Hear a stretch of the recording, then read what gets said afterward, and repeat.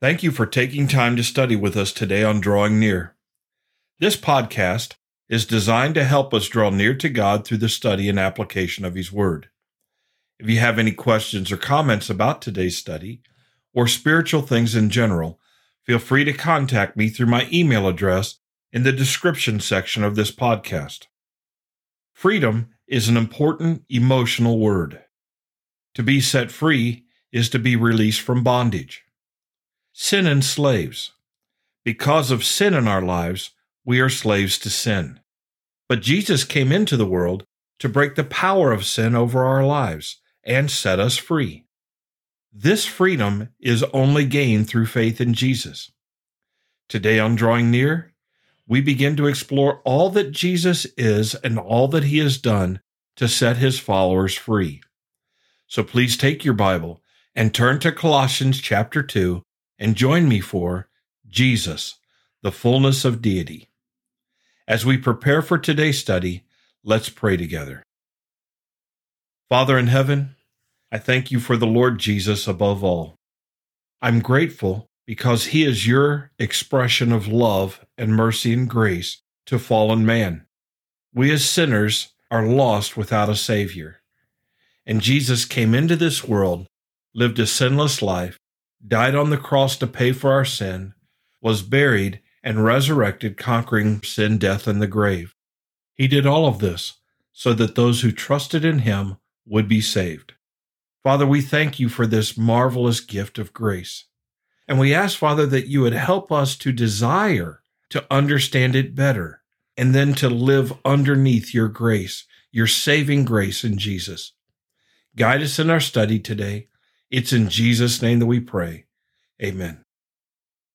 In Colossians chapter 2, verse 8, we were told that we were to be on guard against being taken captive through philosophy and empty deceit. As we begin reading in verse 9, we read why we are to think on Jesus and all that He has done.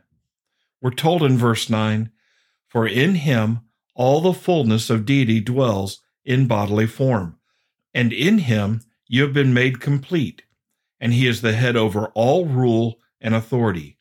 And in Him you were also circumcised with a circumcision made without hands, in the removal of the body of the flesh by the circumcision of Christ, having been buried with Him in baptism, in which you were also raised up with Him through faith in the working of God who raised Him from the dead." Verses 9 through 15 are very Christ-intensive. We are told about Jesus and all that He has done with so many pronouns referring to Jesus in these verses that it's almost hard to read. Over and over again, Paul writes, "in Him" and "He," over and over and over again. I encourage you to take some time and read verses 9 through 15 and just notice how many times you have to say "in Him" or "He." It's really amazing. And that's what makes this passage, this section of Colossians, so valuable and so personal. In verse 9, we're told, "For in Him," for in Jesus, he's referring back to verse 8, "for in Him all the fullness of deity dwells in bodily form." In Jesus, all the fullness of God, all the divinity of God dwells in Him in bodily form. Jesus is God become flesh. When we see Jesus, we see the Father. We've studied that before. In this one verse, it is so clearly spelled out who Jesus is. Jesus is God. He is man, bodily form, and He possesses all the deity of God. Verse 10 tells us, "And in Him you have been made complete." There is nothing lacking in our lives before God when we put our faith and trust in Jesus and follow Him.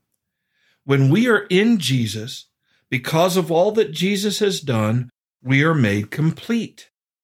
That word complete means we have been made full. So we have the full deity of Jesus in bodily form, and in Jesus, we have been made full as God intended us to be.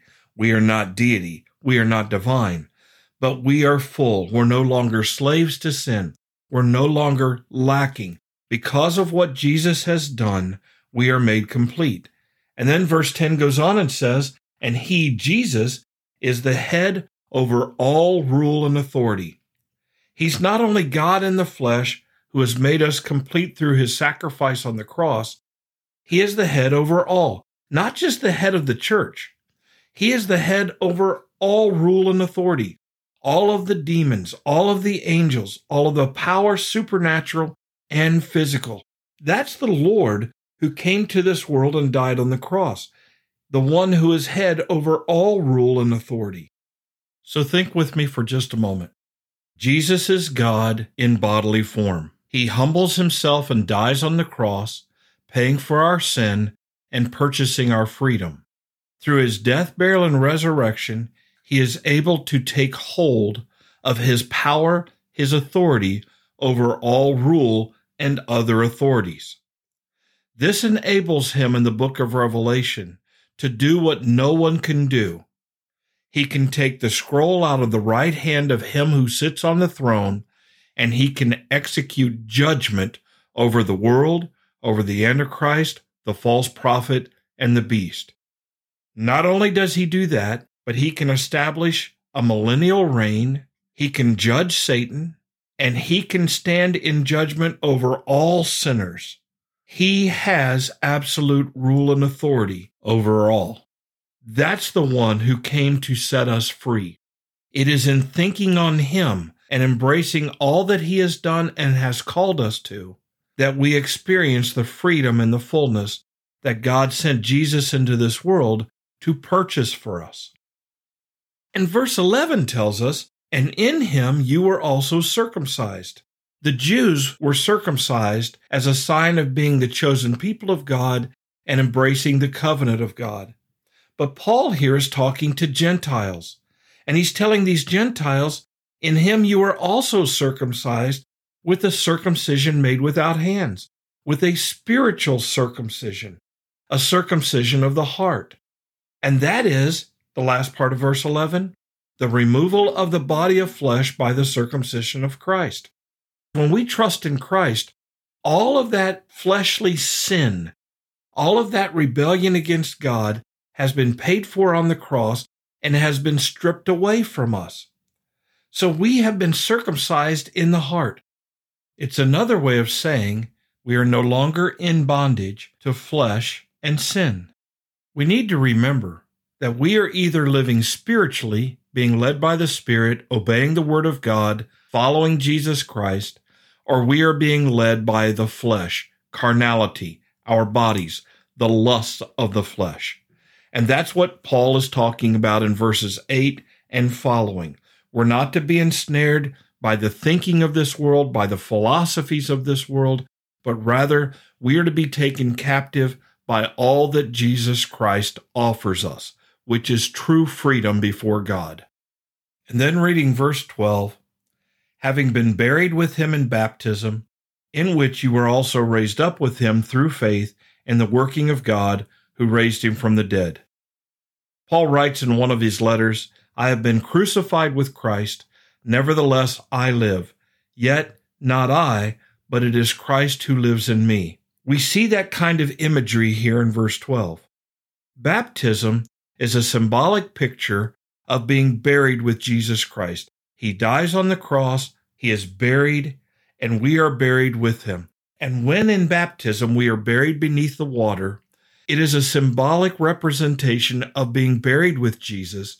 And then the second part of verse 12 says, in which you were also raised up with him through faith in the working of God. So baptism is the picture of having been buried with Christ and being raised up with Christ.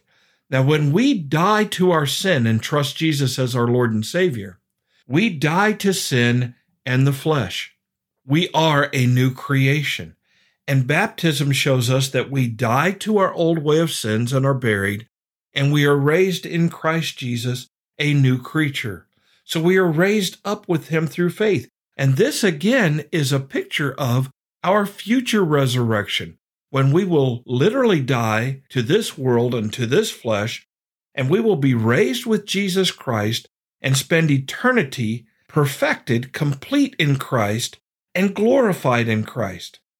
We have been crucified with Christ. We have been buried with him.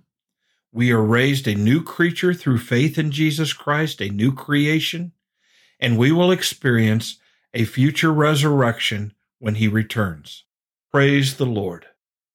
Father, thank you for these things that you have taught us, for these precious truths.